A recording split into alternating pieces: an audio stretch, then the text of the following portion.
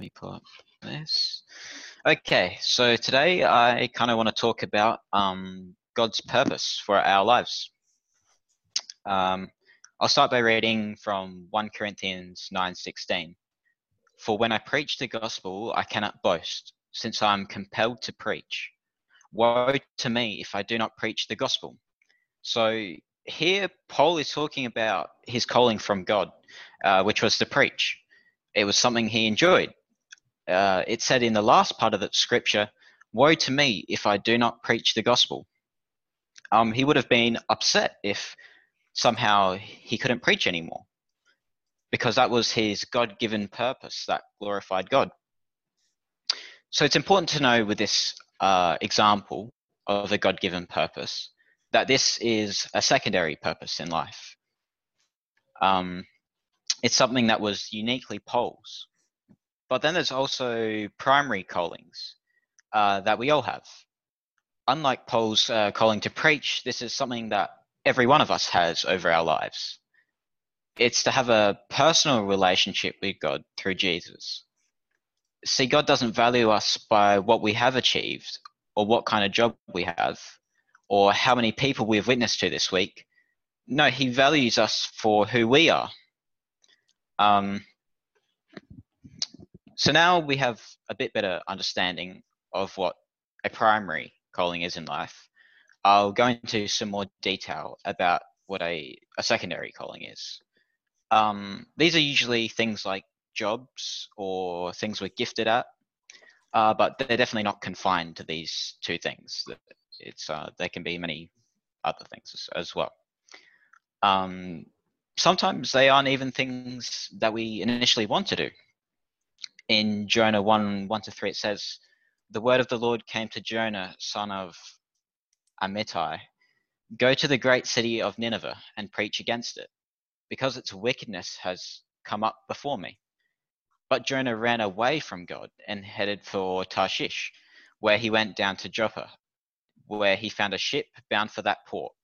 After paying the fare, he went aboard and sailed for Tarshish to flee from the Lord. So we can see from the scripture, Jonah, who got a pretty clear calling from God, he didn't get it right at first. In fact, he went in the direct opposite direction. So even if you feel like you've set sail in the wrong direction that God has called you to go, don't worry, because later Jonah goes on to convince the whole city to turn away from all the evil stuff they were doing and turn to God. And another story we can take encouragement from is Samuel. See, Samuel at this time was a boy around the age of 12. He was working under this guy called Eli. He was a prophet. So I'll read verses 1-10. The boy Samuel ministered before the Lord under Eli. In those days, the word of the Lord was rare, and there were not many visions. One night, Eli, whose eyes were becoming so weak that he could barely see, was lying down in his usual place. The lamp of God had not yet gone out, and Samuel was lying down in the house of the Lord, where the ark of God was. Then the Lord called Samuel. Samuel answered, Here I am. And he ran to Eli and said, Here I am, you called me. But Eli said, I did not call you, go back and lie down. So he went and lay down. Again the Lord called Samuel, and Samuel got up and went to Eli and said, Here I am, you called me.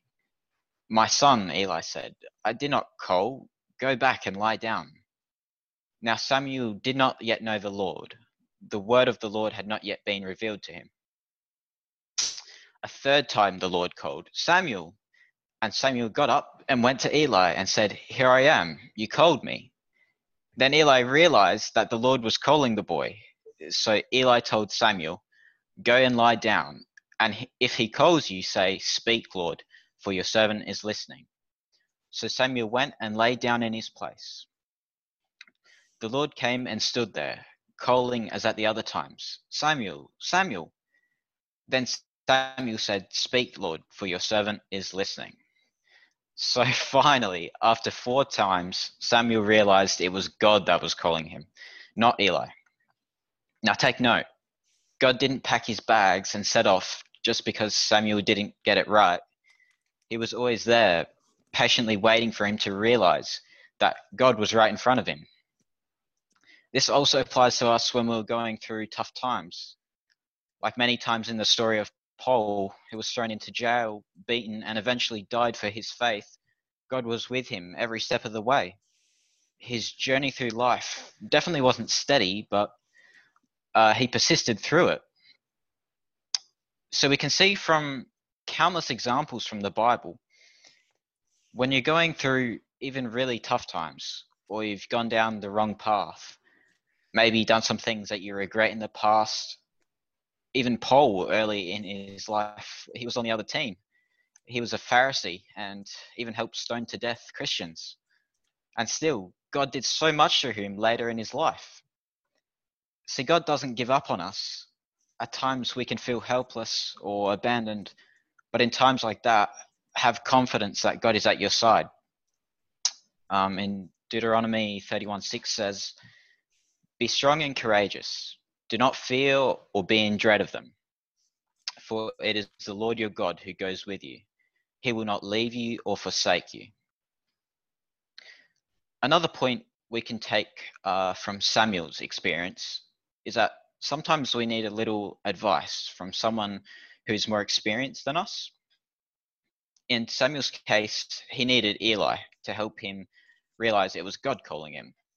But for us, the Eli in our lives could look like a pastor, our parents, or just generally experienced Christians in our lives. I think if Samuel needed some help to understand that God was trying to speak to him, it could be very beneficial to us to get some wise Christian counsel in our own lives. Proverbs 11:14 says, "Without good direction, people lose their way. The more wise counsel you follow, the better your chances." If we look back on those two verses with Jonah and Samuel, we can see we don't have to get it right the first time to do great things. If you've read the rest of the story of Samuel, you know he goes on to become a great prophet. Their past experiences didn't limit what God could do through them. In fact, it was quite the opposite. 2 Corinthians 12:9-11 says, "But he said to me, my grace is sufficient for you, for my power is made perfect in weakness. Therefore I will boast all the more gladly about my weaknesses, so that Christ's power may rest on me. That's why, for Christ's sake, I delight in weakness, in insults, in hardships, in persecutions, in difficulties. For when I am weak, I am strong." This shows that, thankfully, it's not our own strength. It's not by our own strength that we do great things. It's in our weakness that Christ's power can work through us. The last point I like to take from these scriptures that we've been looking at is one of the most important things, I feel like. And it's not to feel pressured or panic that you don't know what God's calling is for your life. Neither Samuel nor Jonah were going on some grand adventures just to find their calling. They weren't anxious that they didn't know what their secondary purpose was. They were just living their lives, doing their thing, and their calling found them.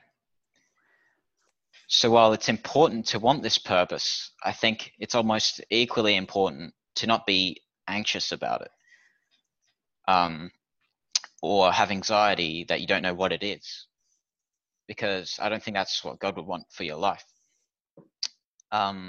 So the last scripture I'll share with you all before ending in prayer is Philippians 4:6-7. This is my favorite Bible verse of all time.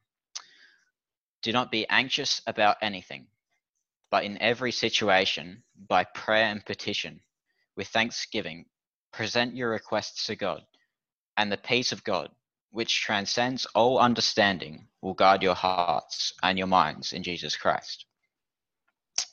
So Jesus, I pray that we can not only have a close relationship with you, but we can find our secondary purpose in life, regardless of our shortcomings, past regrets. I pray that through prayer we can find our purpose without anxiety or worry, rather through God and wise counsel from other Christians around us. In Jesus' name I pray, amen.